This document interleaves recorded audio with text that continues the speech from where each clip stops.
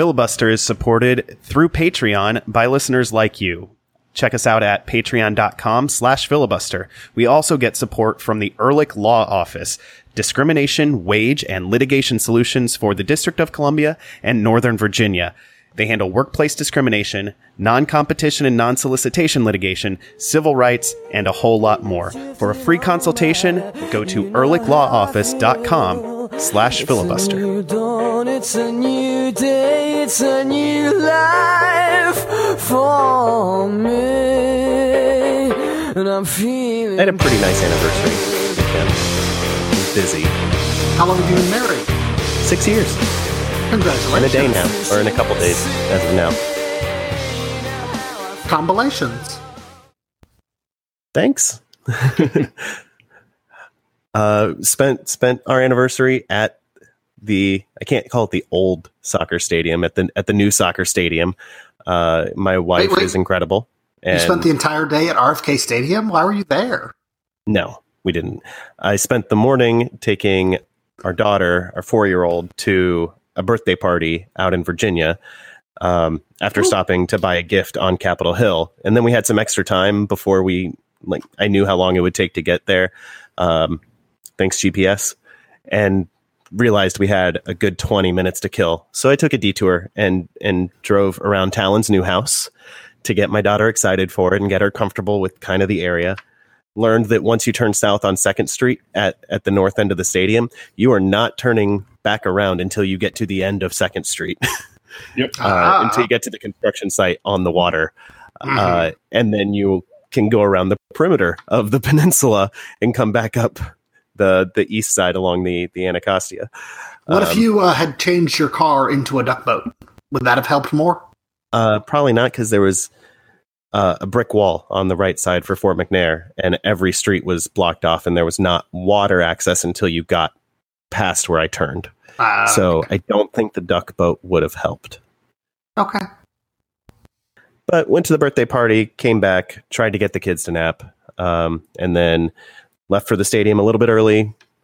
Walked around, got our free clear security theater props, and went to MLS mandated security theater props. Went to the field house, which was a lot of fun and also a hot mess. That was kind of a theme of the night. And then made our way into the stadium, walked around. It was gorgeous. And we'll have more thoughts on that as the show goes along. But happy anniversary to my wonderful wife, who spent it at the soccer stadium with me. Aw. Because she's wonderful. Yeah. Hey, welcome in. This is Filibuster, the Adam's Anniversary and Black and Red United podcast. I'm Adam. I'm here with Ben and Jason. We're all from blackandredunited.com. I say here with in the metaphorical sense, because we are in 3 very different parts of the DMV right now, brought together by the magic. Yeah. We have the District, Maryland, and Virginia. Like we always are. And we're brought together through the magic of internet telephony. Tonight, we are talking about Buzzard Point. We're talking about the new stadium. We're talking about the game, which was a good game. Not a perfect game, but a good game. And we're talking about all that and more. Before we do anything, though, Jason Anderson, what are you drinking? I'm finishing off the last of a bottle of Underwood Pinot Noir, which I picked up a couple of weeks ago. I went to buy one bottle of wine, and when they were out, I decided to take the money that I was going to spend on one bottle and divide it in 2 and buy 2 lesser bottles of wine. And this is the second of those bottles of lesser, but still pretty decent wine. Nice. Ben Bromley. So we got home from the beach yesterday, and I spent all of today taking a vacation from my vacation before I go back to work tomorrow or today as you listen to this. And round about 4:30 p.m., I started tasting all of the food that we had left over, all of the condiments, and realized that our guacamole was bad, and that our onions were bad, and that our tomato was bad. And so I made a run out to the local farm stand that is luckily a half a mile from my house and was able to replenish all of our foodstuffs so that we could have delicious fish tacos. And I got a craft root beer from the farm stand, and I've mixed that with a little bit of bourbon. It's just called Dad's Root Beer. It's not your father's root beer, because that's alcoholic. This is just regular Dad's root beer with like Dad's old-fashioned root beer with the blue label. Yeah. I grew up on that. Oh, really? Oh, cool. Yeah, that and Dog and Suds. Oh, I grew up on Stewart's, which is another Midwestern brand, but this is not a Midwestern brand as far as I can tell. But we had it in Indiana. Yeah, but yeah, this was Dad's root beer with the blue label, like Adam said, and I poured a little bit of bourbon in it. It's really good root beer. Yeah, we used to get 2 liters of that when we would order pizza on Sunday nights when I was growing up. That was cool. That was our tradition, and I remember it fondly. I don't really drink sweet beverages anymore, but I might make an exception for some nostalgia root beer, especially if you spike it. That's Exactly. I'm drinking a classic DC drink, the classic DC drink, a gin Ricky, made with the Spanish gin that my buddy loaned me. I'm drinking probably more of his bottle than I should, and he's listening to this. So why wasn't it Green Hat? Because I'm out of Green Hat and I haven't had a chance to go buy more. On the day of our independence? I have a question. How do you borrow some gin? He gave me a bottle, and I assume I'm going to drink a reasonable amount of it and then return the bottle to him. He loaned me the bottle, and I want the physical glass bottle. Yeah. Okay. He loaned it to me along with his Alex Ovechkin sweater that I could wear for the clinching game of the. Are you going to consume that as well? I am not going to consume that. Only a portion of it. I will return a reasonable amount of the sweater to my friend. All right. Should we talk Buzzard Point? Let's talk Buzzard Point. It's a new era for DC United. The Buzzard Point era has officially begun, and did it ever begin in a big way? DC United opened their new building, Audi Field, in style, 3-1 over the Vancouver Whitecaps. We're going to talk about the game itself more after the break. Before we do that, though, we got to talk about the building, right? We got to talk about what's going on. Just those lovely bones down there. It's guys. I walked into this place, and number one, it is real. It exists. It is tangible. And number two, it's so pretty. It's really nice. It's not finished, but it's really nice. Yeah. It's still kind of hard to wrap your head around. That it's a real building that has now hosted a soccer game. It's not even it will host, which I as of last Thursday was thinking like, okay, this place is going to host a game. I can see it.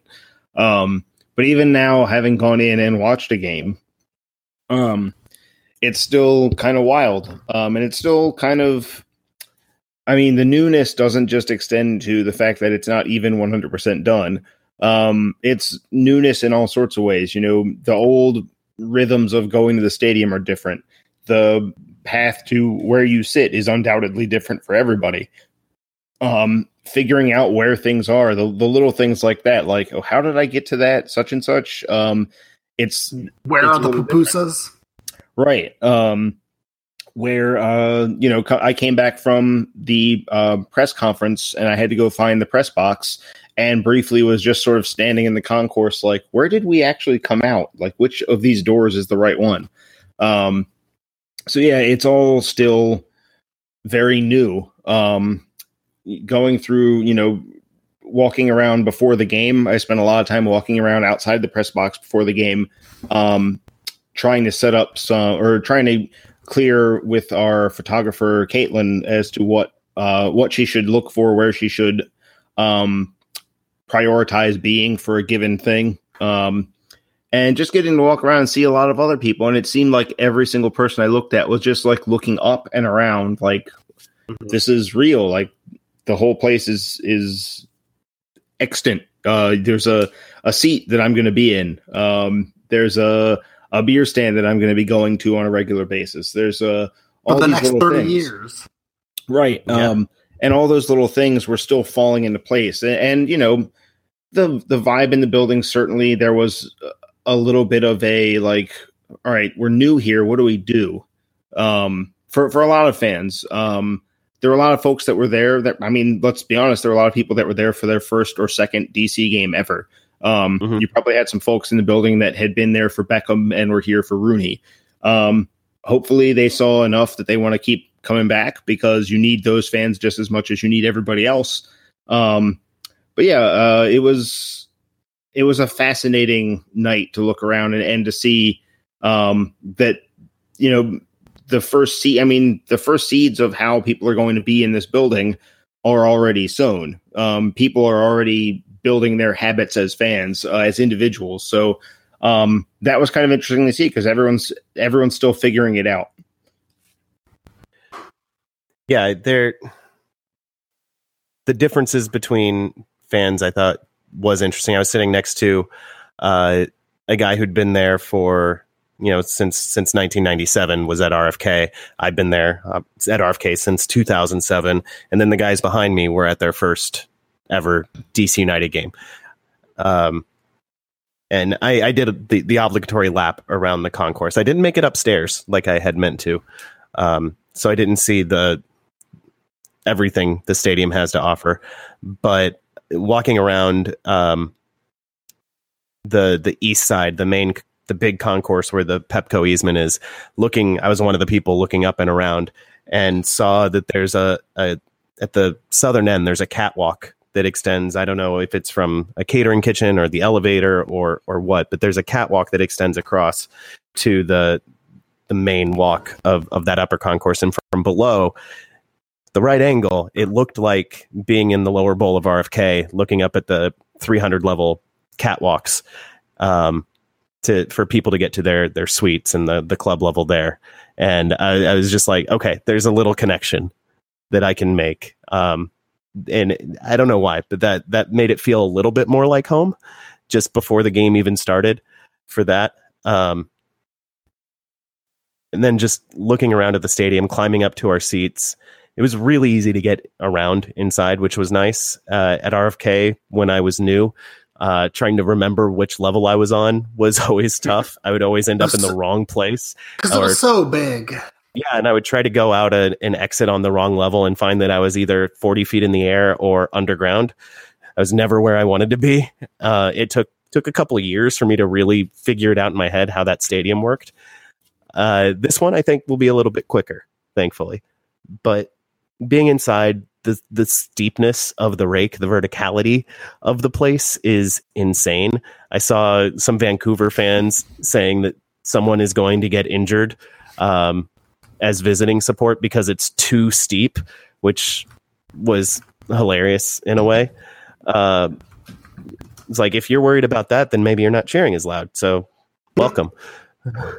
It was, I mean, there were aspects of the experience, we'll get into those, that weren't necessarily as well executed or what we would have wanted, but the building itself is kind of glorious, and I love it, and I can't wait to go back in a little over a week from now.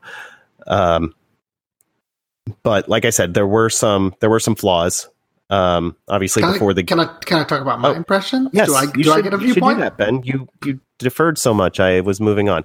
Ben, you watched the game on TV. I did.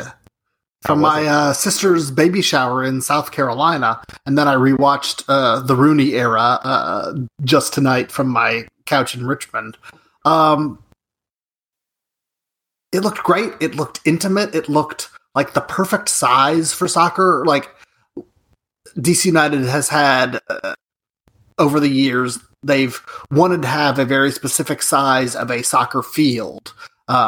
we've all complained about the size of the Houston Dynamo Stadium for being a postage stamp, for example, or complained about stadiums for being the size of airplane hangars, for being giant. But this stadium, this field was the perfect size for DC United.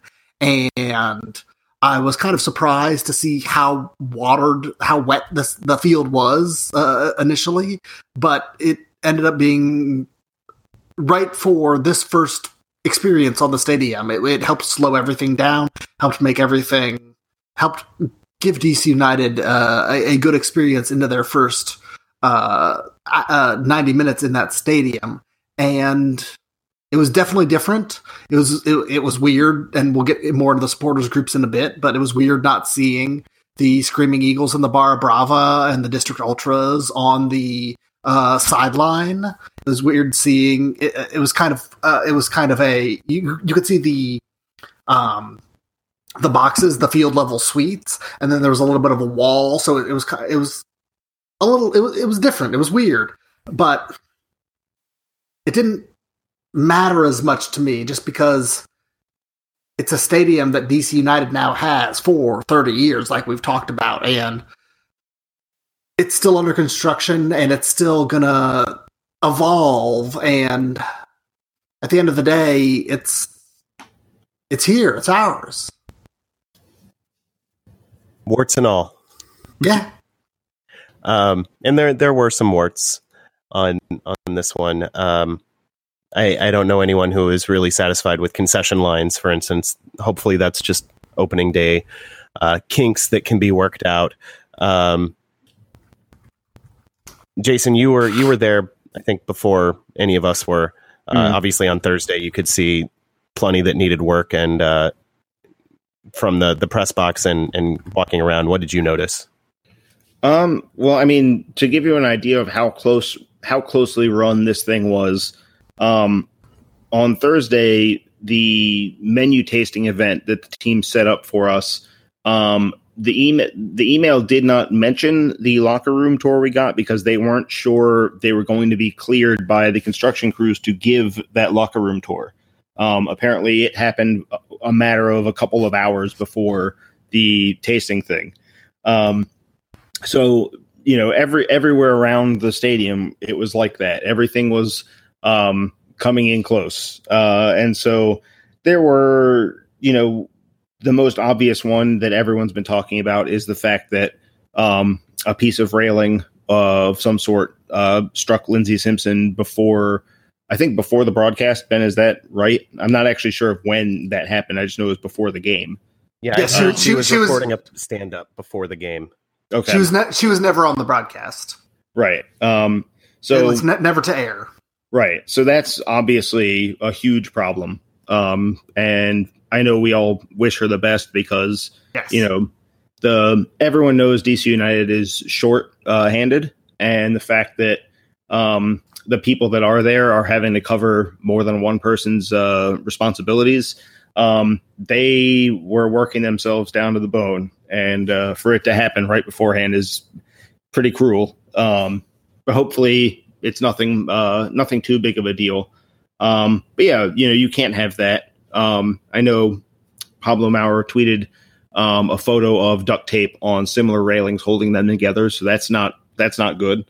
I think Jason Levien was on the Kojo Namdi show along with Pablo and James Lambert. This is Monday as we record. He said that it was essentially coverings for the railings. It wasn't the substance, but it's still a piece of metal that's falling because it wasn't attached properly. Right. Which you can't have. So no, you can't. That can't happen. And you know, the team certainly has to answer for that. I think the city also has to answer for that because ultimately they're the ones issuing a certificate saying you can bring people in here, which means they're supposedly inspecting the place. And if you're inspecting a place and there's metal falling down, then you did a pretty bad job inspecting. Yeah.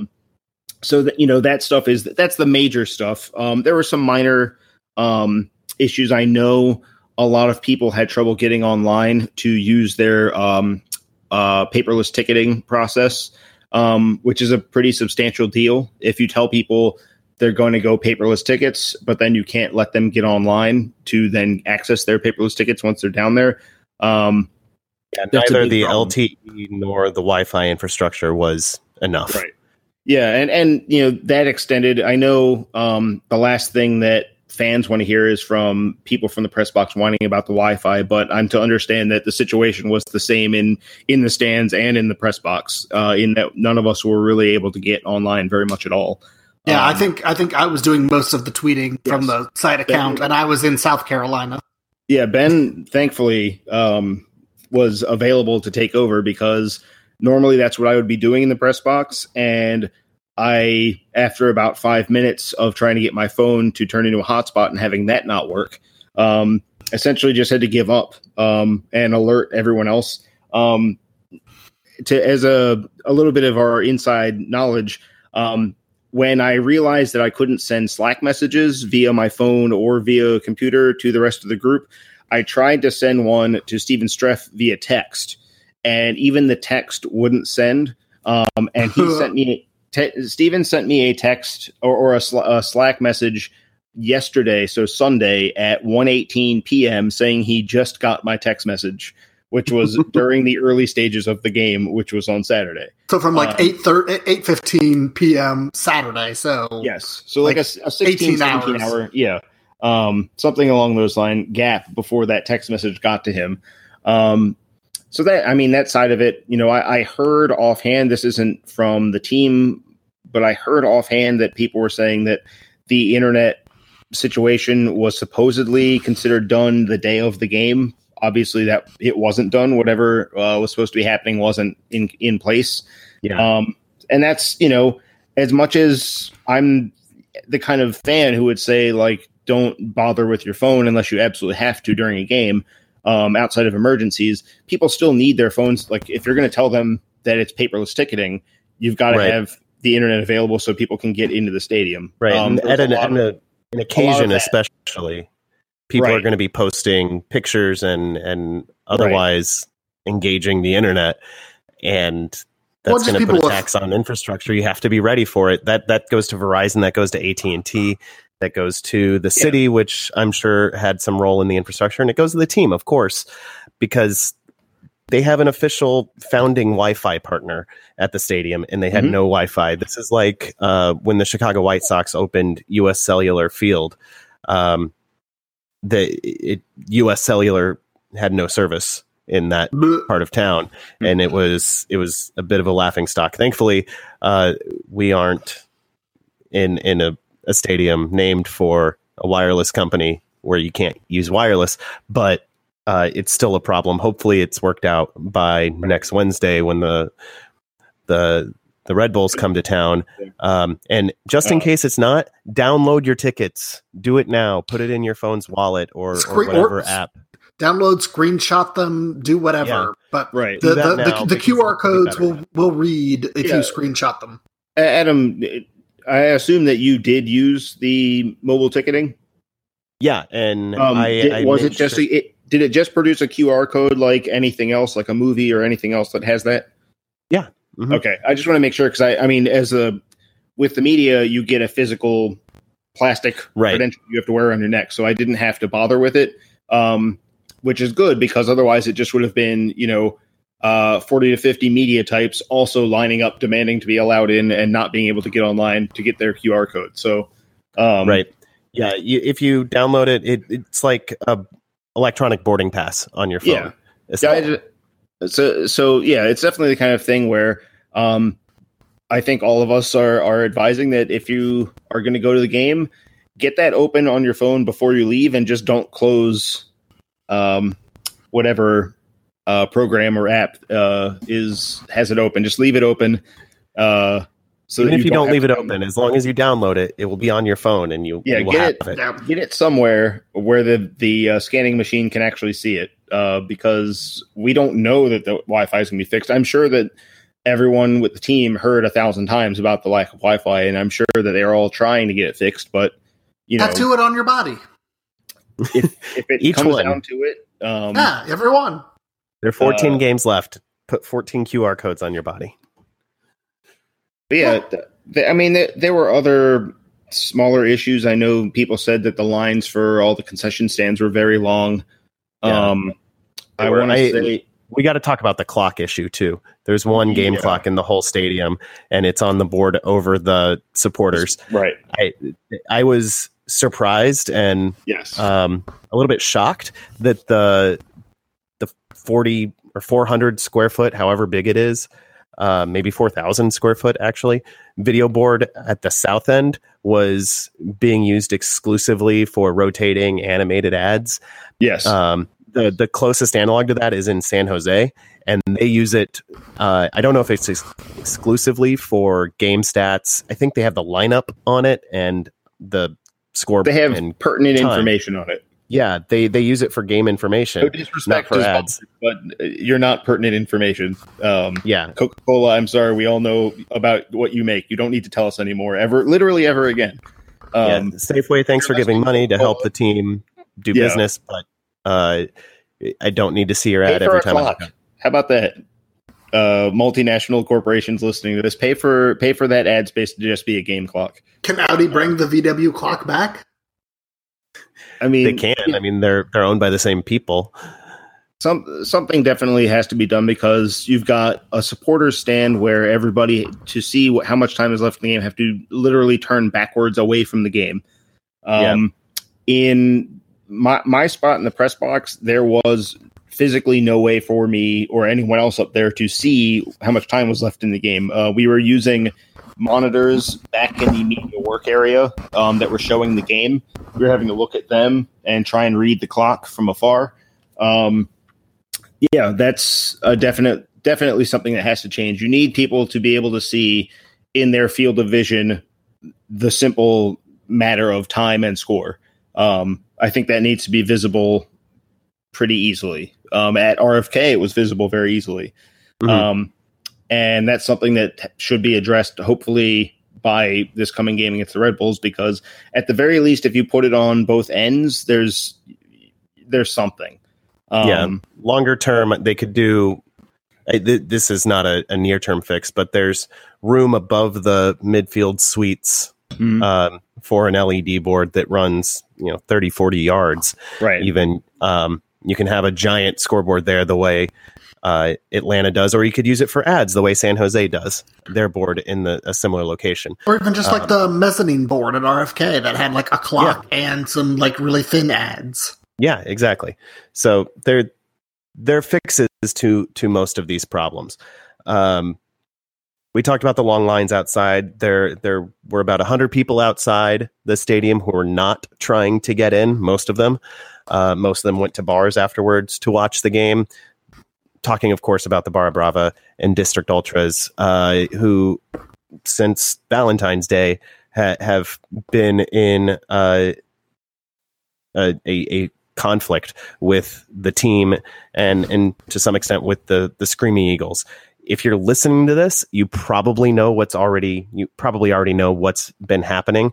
But for whoever doesn't, the team announced that on Valentine's Day that they were partnering with the Screaming Eagles, who would be the exclusive reseller of single game tickets in the supporters end.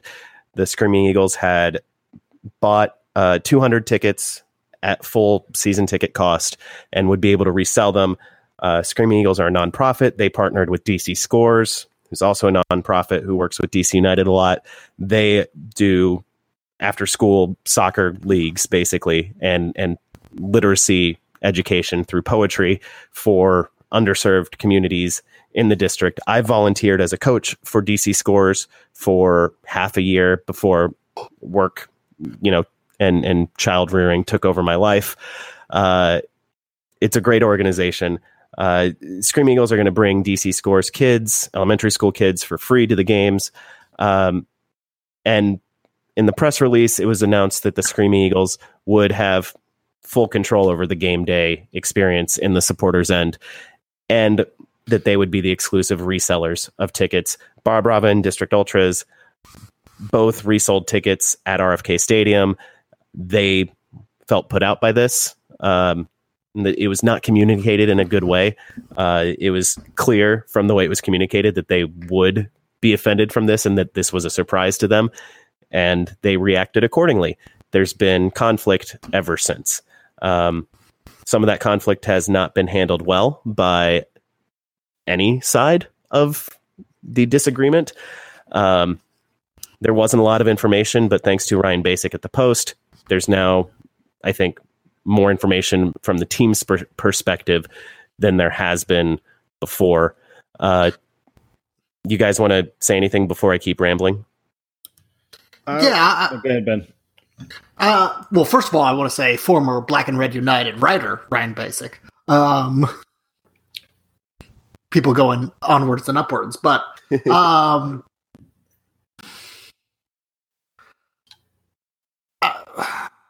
my viewpoint is on all of this is semi-political, and I'm just gonna go for it, and people can't stop me.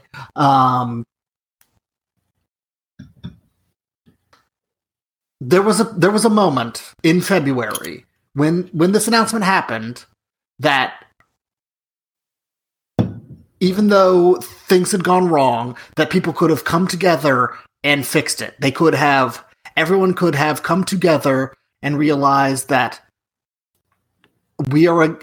this is wrong, and we can unite against the team, against the people who have all of the money and the power, and we can use our voices to fix this. And instead, people went and fought against each other, fought against all of the people who have no money and no power, and decided to just fight amongst all of ourselves. And that's when we lost all of the ability to make any changes. And so that is where I am sad. That's where we lost our ability to force effective change, is when we fought against each other, when the people without power were bamboozled by the people with money and with power to fight against each other. I think a lot of the focus needs to be on the team as an organization, because ultimately they're going to have to take the first step, probably the second step too, to bring the groups back in, because it wasn't quite what it should have been on Saturday. And any DC game, the other two home games this year, that the Plex and Indianapolis, they weren't what they should have been. And it's because there are two empty seats at the table. If you have this team and you don't have the Bara and you don't have the District Ultras in the stands being themselves, you don't have the full DC United effect. People that came to this first game didn't really get a 100% authentic DC United experience, even if they ate pupusas, and even with dealing with something at the stadium wasn't quite working as it should, which is a very RFK thing to have happen. Nonetheless, there's still something missing, and those two groups are what was missing. And ultimately, I mean, they've made what they want. It's well known what they want. And the team has to come to the table and find some sort of common ground, because it's not like the fans have refused to talk to anyone. The fans have been very talkative all the time. So everyone knows what those groups want. And the team has to start responding. And it seems like they're starting to respond now, which is kind of disappointing, because they could have responded before we got to this point where the stadium opened and those fans were outside rather than inside. But maybe having to actually go through a game without those groups in the stands, maybe that finally shook something loose. As Adam talked about on Kojo Namdi's show earlier today, there was a phone call where Jason Levian said to someone who said they were speaking for the Bara that he said, "Let's talk." So maybe it's something as simple as that, where that information hasn't gotten to ownership, and maybe ownership is going to then after having a chat with the supporters groups, come back to the team and say, like, we got to find a way to fix this. Like, we know that the team's owners aren't doing day-to-day ops. We know that they are not saying, oh, the Papusa stand should be behind section 116, not 118, because, 118 has its own things. They're not that day-to-day involved. They can't be. And so maybe the folks that have that day-to-day responsibility will start to hear from both the supporters and from the people at the very top of the organization chart about getting it fixed, because it looks bad, and it is bad. It's not great being at a game and not seeing the Bara and not seeing the Ultras. And I don't have solutions. If I had solutions, I'd have already proposed them. But somewhere in there, people need to sit down. I know there's not really an independent supporters council anymore. That's a position that needs to be filled on the team side, and the supporters groups all need to be willing to sit down as equals. And, that's going to take some work, because you've got trust to rebuild. You can't have a supporters council functioning like it does before unless everyone involved trusts each other. And it doesn't seem like there's a lot of trust going around in any direction. And that takes time. There's not a silver bullet, just like most soccer problems. There's not a silver bullet to this one either. As much as you might have an instant fix of most of it by agreeing to letting the Bara and the Ultras have the same ticket terms, you're still going to have immense amount of resentment from those groups towards the team and mistrust. So that's even assuming that kind of ticket quick fix is possible. Right. From all reports, it sounds like it took some, maybe not arm twisting, but some finagling by the team to get Ticketmaster to allow even those 200 tickets to be resold. And there may have been conditions on that limited the Screaming Eagles' ability to offer them at the lowest price possible. Right. That's half speculation, half rumor, and maybe a sprinkling of reporting on top. But not all the information is out on this. So we're speaking from, not a position of insider knowledge by any means. From what I've seen, everyone has been wrong. Every single group, a lot of individuals, the team, all three supporters groups have been wrong at various points in this conflict. And everyone needs to recognize that the team's communication on this issue was poor. Their decision was beyond questionable. The Screaming Eagles, similarly, their communication about this has been very poor. They've been aloof, I think, and in a way that has alienated a lot of people who might have been more understanding. Reactions, especially from individuals associated with the Bara and the Ultras, have been hyperbolic and vitriolic and personally attacking people, which is not okay. A lot of people in those groups have been calm and measured and very much like purpose driven. And members of all three groups have organized sit downs with each other and try to bring the groups together, which hasn't worked. Some groups have boycotted those meetings because presumably they want everything fixed or nothing fixed, which isn't necessarily the most productive position. Which is exactly what the people in power want. They want everybody fighting amongst themselves. At this point, for progress to happen, everyone has to prioritize progress. And hopefully that means the groups work together, and it hopefully means the team comes to the table. And the next time we're at Audi Field, we have the driving rhythm throughout the games. Don't believe anyone who says that the stadium was a churchyard on Saturday. When it got loud, it was really loud. This building will hold noise. Yeah, we got some flashes of what it's going to be like when everyone is in the supporter section and everyone is really loud. When people really figure that out, it's funny. We kind of missed one thing that I think we could all agree didn't work. The pregame hype man. The hype man. Oh my God. I'm glad I didn't experience him. He tried his best, but he was doomed from the start. It's just not a thing that there isn't a human being on Earth that could make that work. When I first heard him, I was in the concourse, and I thought it was going to be, Jason, cover your ears. I thought it was going to be like Nats Park, where they have hosts who, before the game, will talk to people and hold silly contests and just try to engage the audience and maybe drop a sponsorship name or two. And at Nats Park, they do it between innings too, because that's how baseball works. Obviously, that's not what soccer is. So I thought it was going to be, pregame giveaways and shouting out to the DJ who they were going to throw it back to. And then he was just walking around the perimeter of the field and he wasn't stopping. Yeah. And he was loud. Yeah, it was the speakers really loud. seemed a little extra loud for that. But yeah, like the reason I bring the hype man up, and why it didn't work is that it was inorganic. It was forced. It was something that you would see Adam very appropriately, and we didn't even rehearse this, brings up Nats Park. And it's the kind of thing you see at baseball or at hockey or NBA or an NFL game. You see this stuff that's forced. And one of the great things about soccer is that it's not, at least at the venues that are any good, it's not forced. And the loudest the stadium got outside of goal cheers was Wayne Rooney throwing his arms up once. People went crazy, and it got extremely loud very quickly.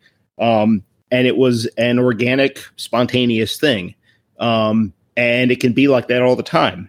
But obviously we're a long way from it being like that all the time. Yeah.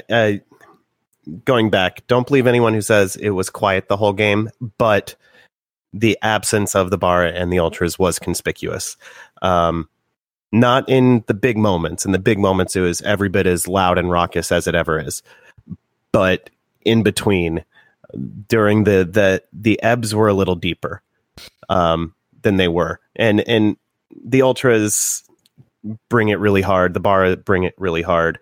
But there are still ebbs and flows in their volume. And when the team is really buzzing, the crowd gets really buzzing, and they help promote that, and they keep the drums going, I think, more incessantly. No, that's the wrong word. More persistently, more drivingly than the Scream Eagles do. And that's okay. There are different aspects to supporter culture, and they're all valid.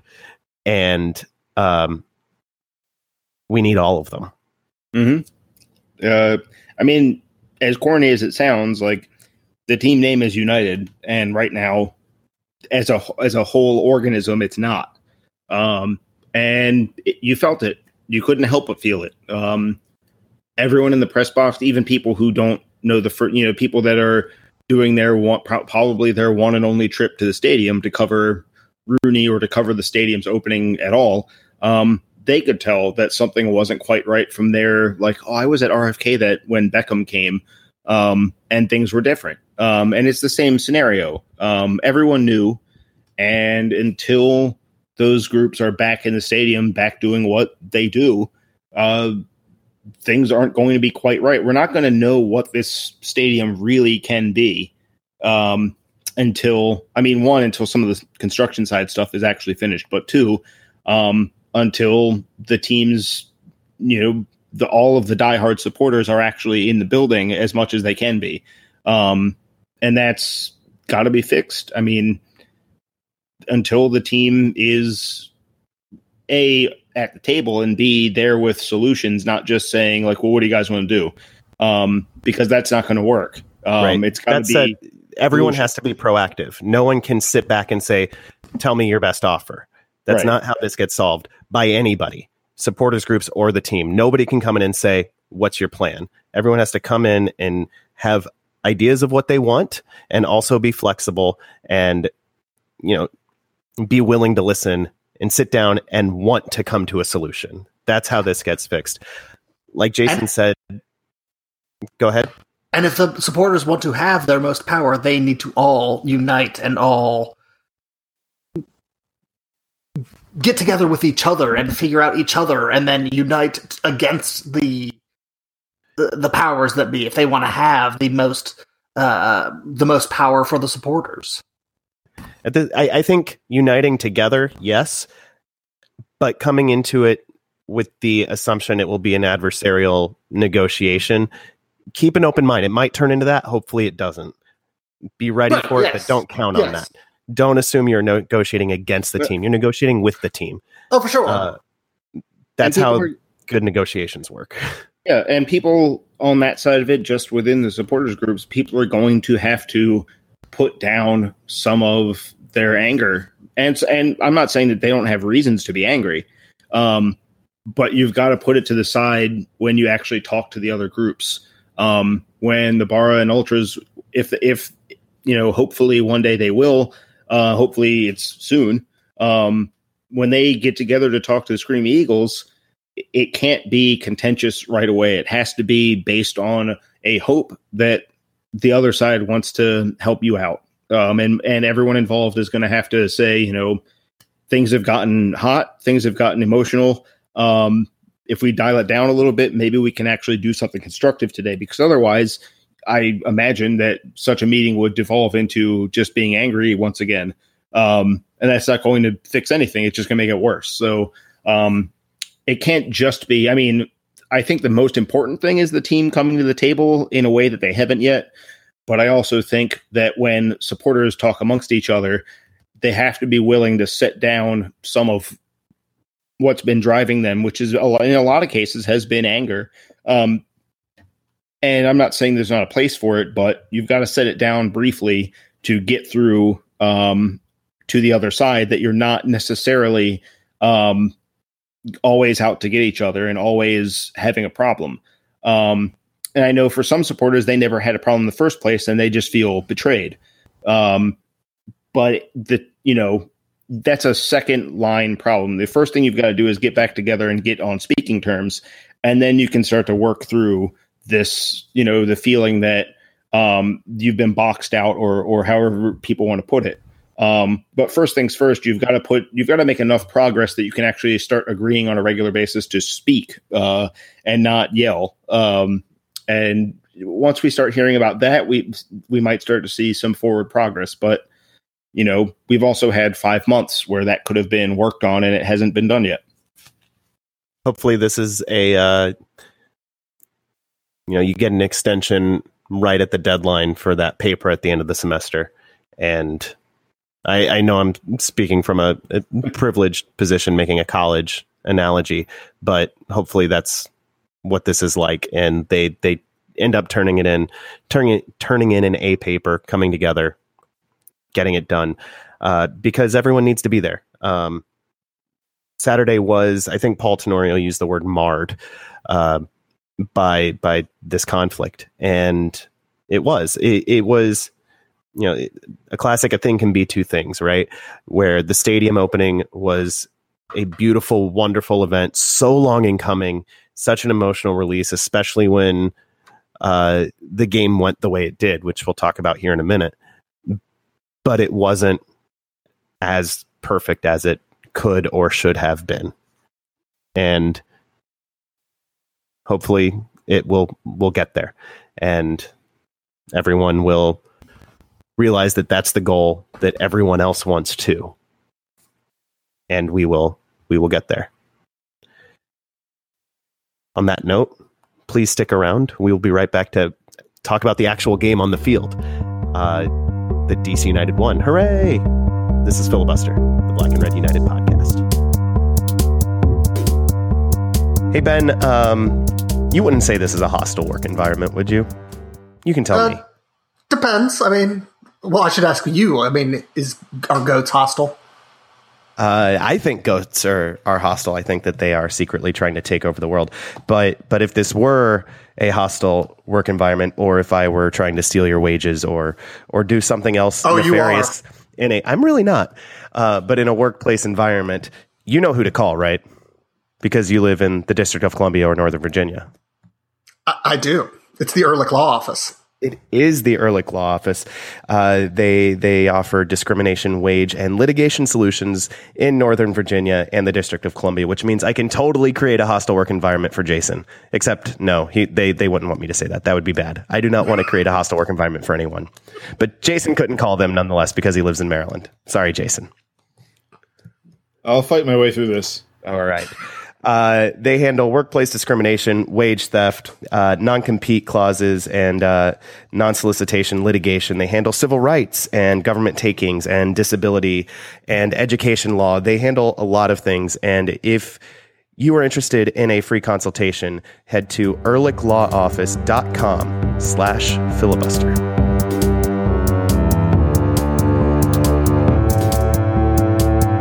Welcome back to Filibuster. A lot of focus has been on the building, inside and outside, but there was a soccer game on the field at Buzzard Point this weekend. And it was a good soccer game. If you're a DC United fan, they won 3-1 over the Vancouver Whitecaps and played some pretty good soccer on the way. It was actually really fun to watch. Let's start at the beginning. Yamil Asad goes down in... Yamil Asad goes down as the first goal scorer in Audi Point history with... Did you say Audi that Assad starts with the ABCs? Or the do-re-mis? I love the sound of music as much as any father of a 4-year-old who loves musical theater, Ben, but I'm not going to follow you down that hole. I sing that song literally every single day because my daughter loves that song. I'm not going to do it on the show. Just you wait. Not happening. Okay. Just you wait. I would. I still want to point Hamilton out. Now? No. Can we talk about the fact that Adam said Audi Point? Jason's not going to throw away his shot. This is what happens when people try to talk over me. I combine different names for the same place. Yeah, Audi Point. Audi Field, Buzzard Field, Audi Point history. The first goal, and it was a golazo. First time curler from the top of the D into the upper 90, dipping shot, just unsavable shot. Absolutely beautiful. Does a shark thing afterwards as his celebration. I don't know what that was about, but I hope we find out. And maybe I learn the Spanish word for shark because that will be his nickname. Who knows? Jason, what was your view from the press box? Because that was actually that end of the field where you were. So it kind of came out of nothing from the far end of the field. It was a broken play, and he just found himself running onto a ball with acres of space. Well, I mean, I think the main thing that nothing had really happened. It hadn't been an eventful game, and it all comes from. Neil Fisher tries to fire in a cross. It gets blocked. It falls to Zoltan Stieber, who is just barely ahead of, I want to say, actually, Alphonso Davies might have been the closest player. And it's the simplest, thing for Assad to get on the ball. He actually ends up escaping Kai Kamara, of all people. And from there, I mean, as soon as the ball's rolling to him, he knew what he was going to do. And I think that's maybe the biggest thing for me is that he was decisive. We've seen United in the past when they don't play very well going forward. A lot of it is they get caught in their own head. And in this moment, and in a lot of the game, they were decisive. They knew before they got the ball what they were going to do, and then they went through with it. There was no second guessing. There was no... maybe I should shoot, maybe I shouldn't. No, Assad was like, I'm going to goal. I'm 24 yards out. I'm going to goal. And he had the confidence in himself to bury it. It was definitely a surprise because, the game up to that point had been pretty uneventful. It had been kind of a little frustrating to see United not necessarily dominating as much as I wanted them to, given that Vancouver has not been good at all defensively. But maybe sometimes you need that moment. It was a big occasion, and that's something that a lot of this team isn't really used to. A lot of the guys on this team haven't played a big game for DC United, period. A lot of the guys on the team that have, their last big game was the 2016 playoff game against Montreal. And so that really big occasion where all the eyes and the pressure are on, maybe that weighed on the group a little bit. And sometimes it takes a special play to jar the rest of the group out of that. And Assad certainly hasn't seemed scared. He's also scored the first goal for Atlanta United. in last season. So he's got that big moment kind of courage, and it's a special goal. I think it's nice that the first goal at the stadium wasn't like a trash goal or some rebound or something dumb. It was a really, really good goal for any occasion. It just happened to be a big occasion, and it was a big goal for that time. Agree. Hard agree. And I'm glad it came in the opener too. And in the first half of the opener, we didn't go into halftime kind of worried about it, because that would have been a drain on the collective psyche of that crowd too. So thank you, Yamil Asad, for doing that for us. We didn't have a Danny Dicchio situation where weeks and weeks later we're all throwing seat cushions onto the field at BMO Field. It'd be weird if we were doing that, because we're not Toronto fans. I think we're all Wayne Rooney fans, at least for now. Waza made his debut, came in just before the hour mark, 58th minute or so, and had himself a really good half hour of soccer. He played very simply, combined incredibly well with his teammates, and just kind of took the game over without doing a whole lot of anything spectacular. Just simple play that made everyone around him better. It was really fun to watch. Yeah, you could tell that his passing was something that DC United hasn't had in years, decades, maybe ever. We've never had someone of his quality, and he could just play the easy pass and just not worry about it. And while he was doing so, he was drawing in 3 or 4 of Vancouver's bad defenders to pay attention to him instead of paying attention to the rest of the team. And they're not going to be able to, they probably won't be able to slice through all defenses that easily, but Rooney was definitely able to make Paul Areola and Yamil Asad and Lucho Acosta and Zoltan Stieber all look even more threatening than they have all of this season. And he was able to do it just holding up the ball and just laying it off to them. And so once he gets more fitness available, once he gets more gels with his team more, it's going to be even better. It's going to be even more exciting. And so I don't want to overstate what he did in this game, but I'm gonna and just say that I'm gonna bust Adam's outline and just say that it was really great to see. And I think he showed it's not just a marketing move. He's going to be able to provide legitimate, significant soccer talent to this team. Right. He provides a much different look than Darren Mattocks. And I'll admit, I was not totally happy to see him come in for Mattocks initially, because Mattocks has been good enough. I thought I was wrong on that too. On the field, and I was wrong. Wayne Rooney came in and changed the game for the better. Watching the condensed match before we recorded this, the game was starting to get away from United a little bit in the second half. Vancouver was getting forward more. They were getting more chances other than set pieces, which we'll talk about a little later, I think.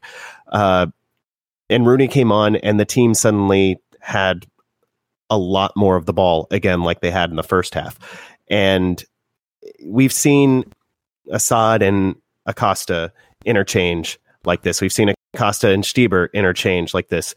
We've seen Areola and Stieber interchange. We haven't seen all 4 of those guys interchange with the forward, because that's not Darren Mattocks' game. That's Wayne Rooney's game. We had 5 guys who are capable of just making those short passes and runs and understanding where the others are going to go. And they see the game in a similar way. And it created 2 really good goals to watch, Jason, where we talked about overloading one side last week. Wayne Rooney overloaded the left side of the field kind of by himself to set up Areola for that second goal.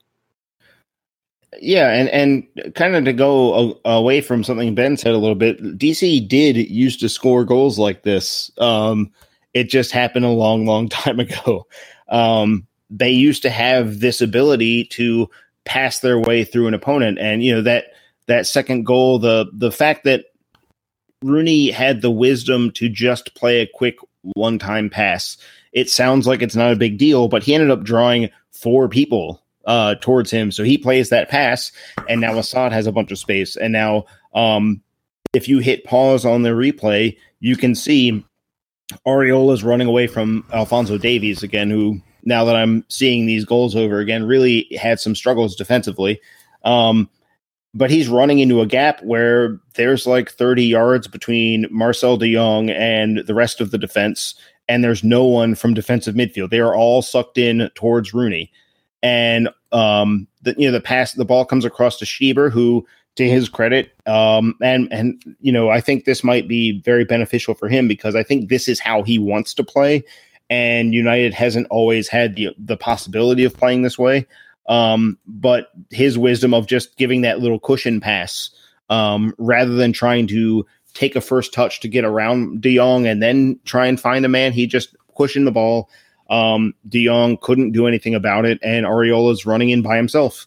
And it's the kind of thing that, Vancouver looks kind of helpless on that play. As soon as they all get drawn in towards Rooney, they were completely lost. And that's the kind of thing that Rooney's going to provide. It's not just that smart decision to make the one-time pass rather than a two-touch pass. It's not just the technique to make sure to play, because he didn't just play a one-time pass. He put it exactly where Humil Assad needed the ball. But also that ability to draw attention. Defenders aren't going to be able to help themselves from overloading Wayne Rooney. Because he's Wayne Rooney. It's the same thing that Giovinco sees. It's the same thing that Zlatan sees in LA. People know, defenders know who these guys are. They've watched them play. They've woken up early and watched them play on the weekend on their cable package. And so they can't help it. It's even if they know somewhere in their head, they're like, oh, I can't overcommit here. They can't help but overcommit because they're thinking it's Wayne Rooney. Like, he's dangerous with the ball. I need to do something about it. And that ability to draw people in, and his willingness to not to do that, but then not try and be the star, was a big deal. Like, Rooney didn't go out there trying to single-handedly change the game, and that's why he single-handedly changed the game. It was that willingness to get the ball. He wasn't spending 5 seconds, 6 seconds on the ball. It was one touch passing over and over again. And that's the beauty of it. That's the beauty of playing simple soccer, is that you can be unstoppable if you're just taking those one-touch passes, and you can consistently connect on them. And not just one-touch passing, but the right one-touch pass at the right moment to the right spot of the field. It's incredibly difficult to make soccer look as simple as it did. Yeah, and Johan Cruyff has a famous quote about soccer is the simplest game in the world, but playing soccer simply is the hardest thing in the world, something like that. And Rooney helped the team make it look very simple. Yeah, and it's down to, mentally, he's able to figure out the game faster than pretty much everyone else on the other team. And that combined with that technical ability to put these deceptively difficult passes. Hitting a one-time pass exactly where it needs to be is not easy. Putting it towards your man where it's a completed pass for Opta's purposes, that's easy enough. But getting it exactly in a guy's stride, on the foot he wants to strike the ball with, just out of reach of the defender, all of that stuff, the window gets very, very small very quickly. And he's able to do it with a, pretty casual ease. It really didn't look too difficult for him. So I think that's going to open up a ton for the guys around him. I think it has the potential to be pretty special. But, we do have to keep in mind that Vancouver is one of the worst defensive teams in the entire league. And they're historically, we talked about this last week on the show, the number of times they've traveled this far east and gotten blown out. I think this is the 4th time this year that they've had 3 or more goals scored on them when they've come this far to the east. they were in a playoff spot coming into this game, but I don't think they would be anything better than 10th or 11th in the East if they had if they were stationed in Rochester, New York or whatever, and they were an Eastern Conference team, because they're bad. They're a bad team, and DC beat up on them. That's good for DC because it gets them the confidence they need to hopefully kick off this homestand. Yeah, I mean, every good team in the league pummels the bad teams from time to time. And if DC is going to catch up, they're going to have to show that level of ability. They're going to have to put in a near supporter shield level points per game pace from here on out. So you want to see them doing what an Atlanta United would do to Vancouver. And they did it. Maybe not for the first half, because outside the goal, it was really kind of a lone kind of thunderbolt. But when Rooney came in, they really showed the potential for what they can be, especially because Rooney's only had a few training sessions with those guys, and he already knows what they're going to do to this level. So you can only imagine when he's gotten those reps with his teammates. Or really when they've had the reps with him. Right. Yeah. Because there is that issue of, we've seen players from the Premier League have to catch up, or not catch up, but actually like simplify their game from a mental aspect because their teammates might not know what they want to do.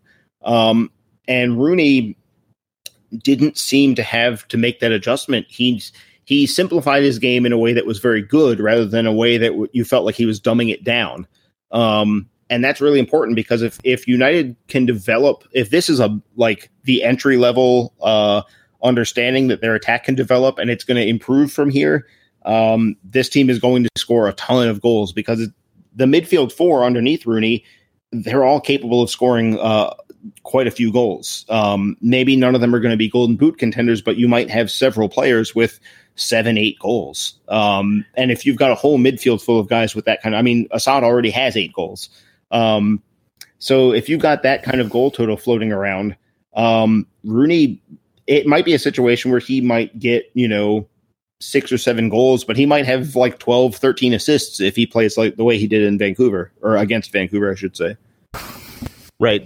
Rooney's, before the season, Ben Olsen said that this is a team that's going to have to score goals by committee. Rooney's the kind of forward that can actually facilitate that.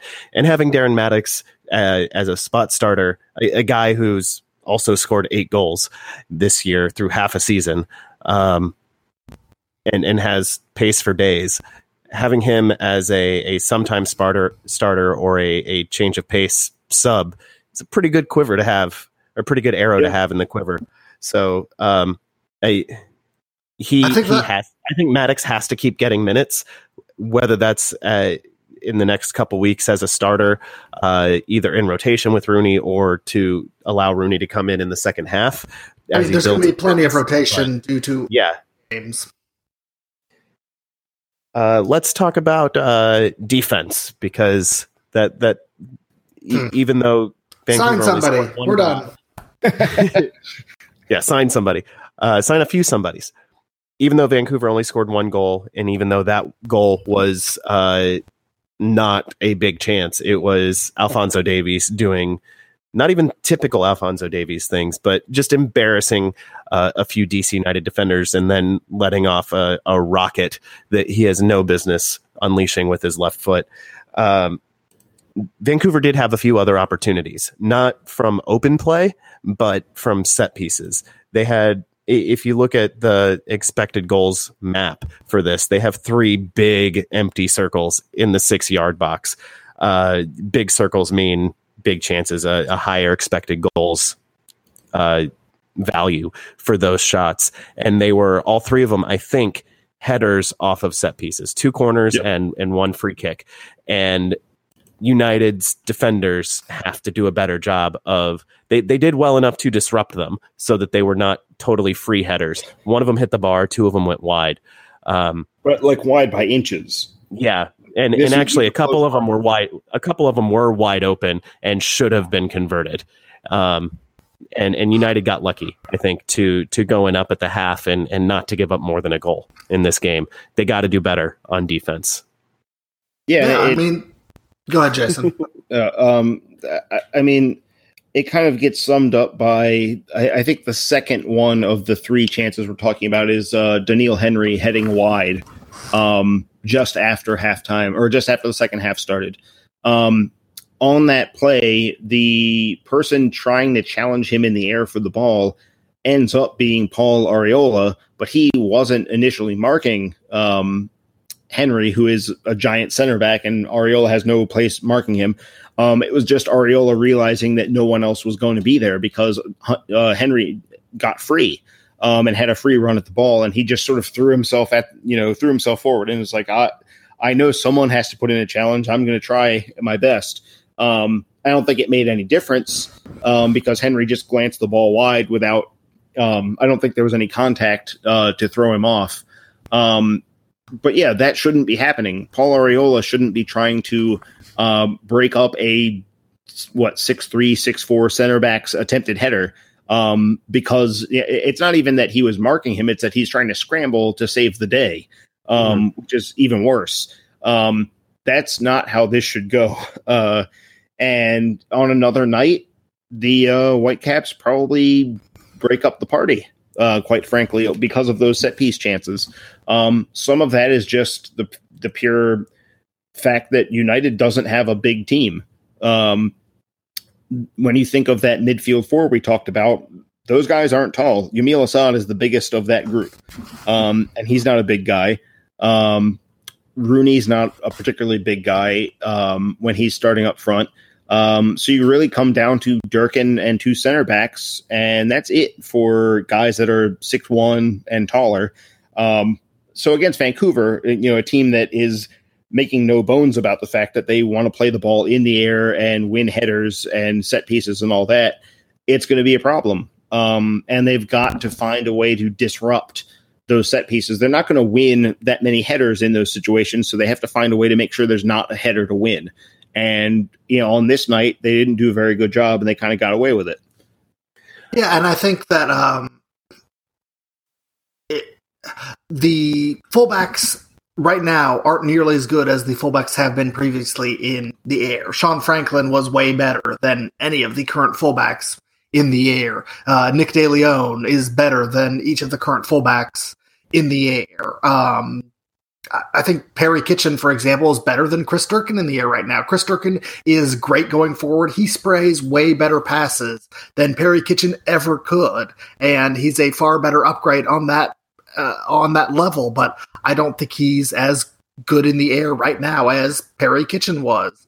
And when you don't have fullbacks who are good in the air either, that's a more noticeable deficit than it might be otherwise.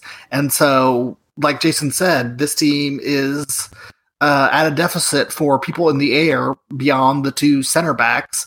And until they sign a fullback or two or three, probably not three, but until they sign a fullback or two and shore up other ways, it's going to be a problem.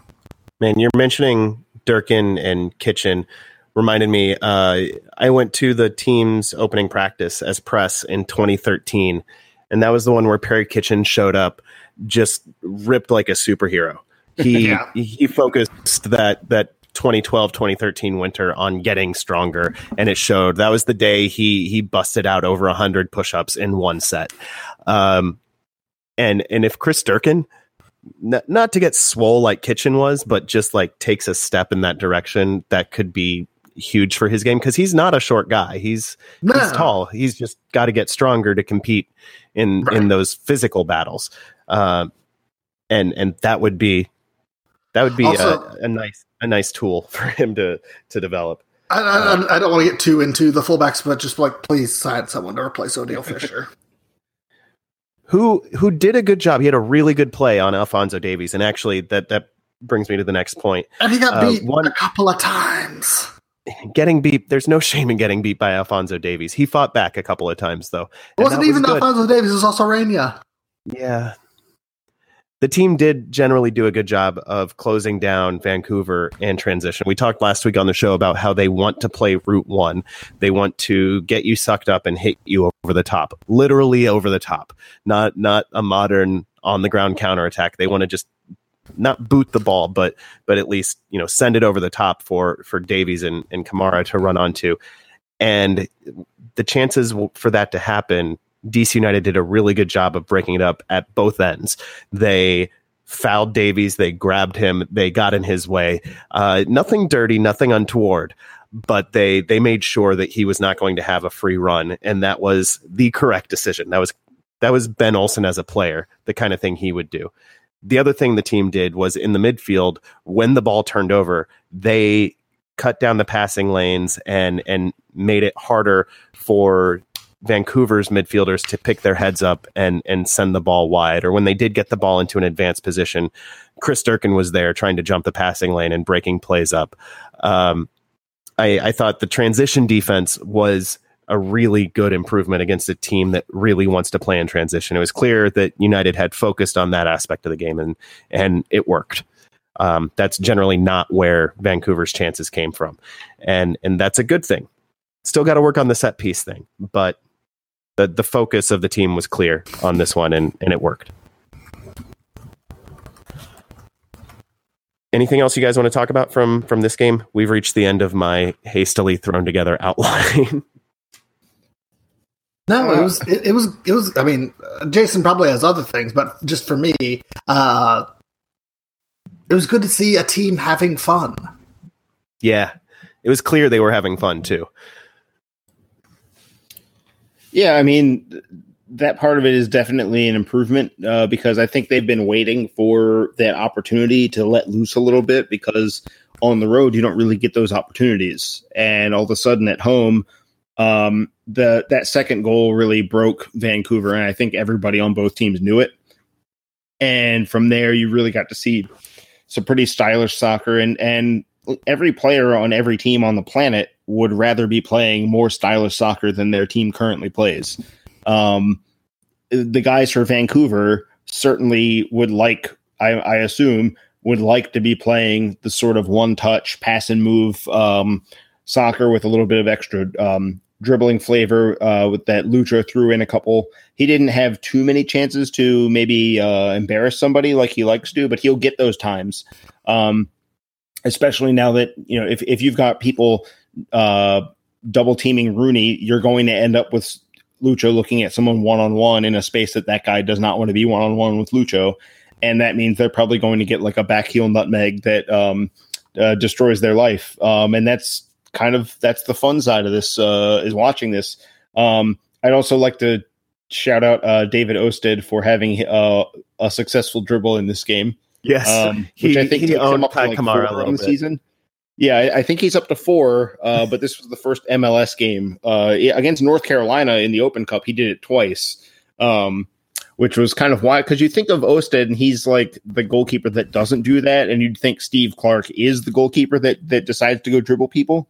But it's actually been the opposite. Osted is the guy with that wicked fake long ball move that keeps selling strikers out. So that part of it was really nice. But I think overall, United mostly did what they intended to do. They leveraged their advantage in midfield.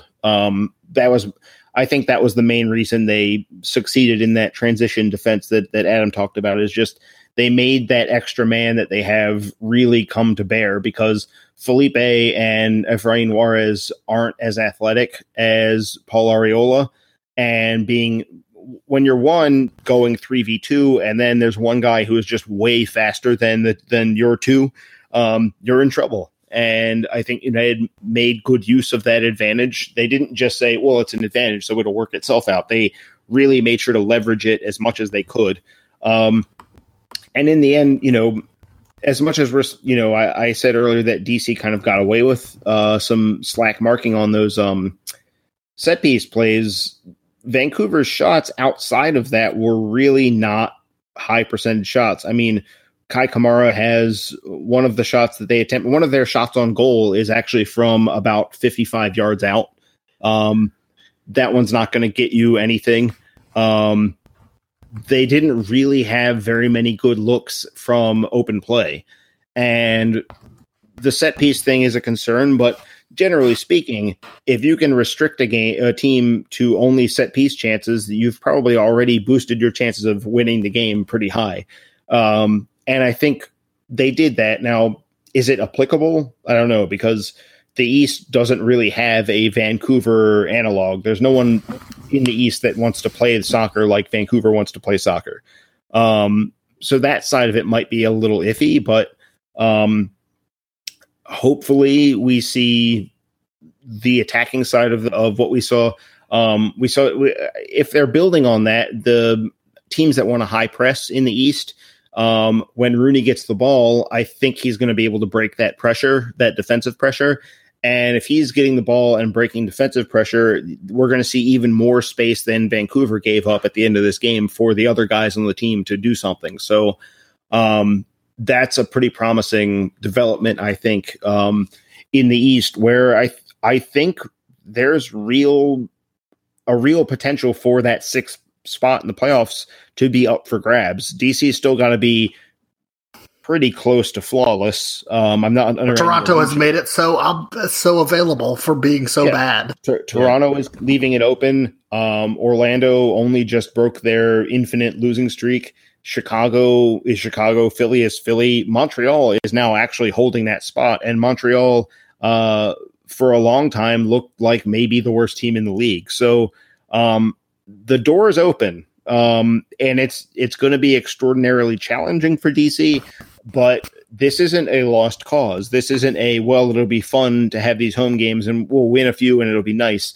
The competition is open, and these home games have meaning. And if United can get something out of their trip to Atlanta, and if they can beat the Red Bulls, then all of a sudden, they're back in it. It doesn't take much for them to catch up to Orlando on 22 or Chicago on 23. And they've still got a tremendous number of games in hand, and they have the ability to rotate. This isn't a team that goes 11 deep and will struggle once the schedule gets too compressed. They've got the ability to bring Maddox in. Maddox is going to get plenty of starts, like Ben alluded to earlier. We've got all these rumors of, Dave Casper outright saying that more moves are in the works. Maybe not completed, but yeah, I assume there's going to be multiple fullbacks.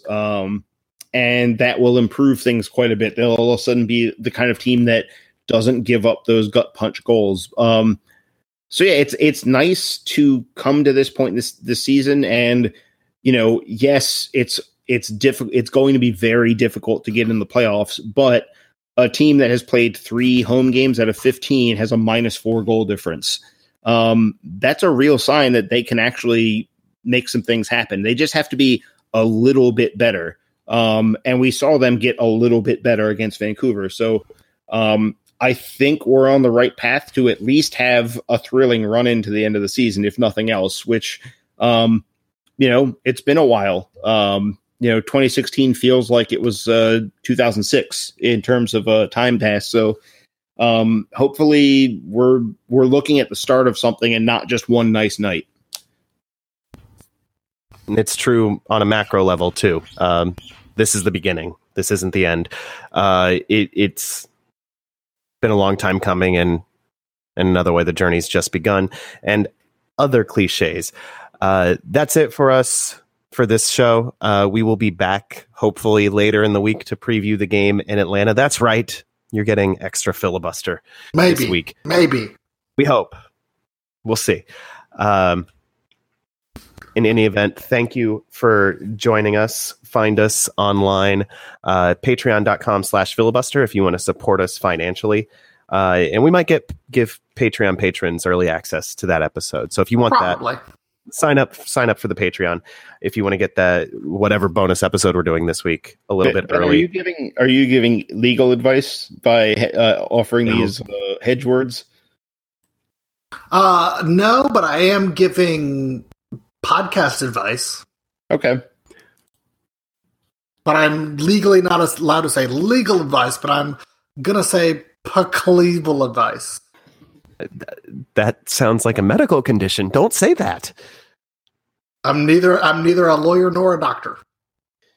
Find us at blackandredunited.com. We're on Twitter at filibusterdcu for the podcast, at blackandredu for the website, plus our personal accounts, which are pretty easy to find. Send your emails to filibusterpodcast@gmail.com. Find us on iTunes, Stitcher, SoundCloud, Google Play, the Internet Archive, anywhere else podcasts are found. We should be there. If we're not, let us know. And please tell a friend about the show, whether it's at the bar watching DC United take on Atlanta, also United, or it's next week at Audi Field in the stadium. Tell a friend about the podcast. We really appreciate it when you do that. For Jason and Ben, I'm Adam, and we'll talk to you even sooner than usual. Hopefully, probably, maybe. Say goodbye, Jason. There was a game at the soccer stadium. It was real. Our soccer stadium. Yeah. It's a new dawn. Not It's a RFK. new day. It was It's real. a new I was there. life We did it. for me. And I'm feeling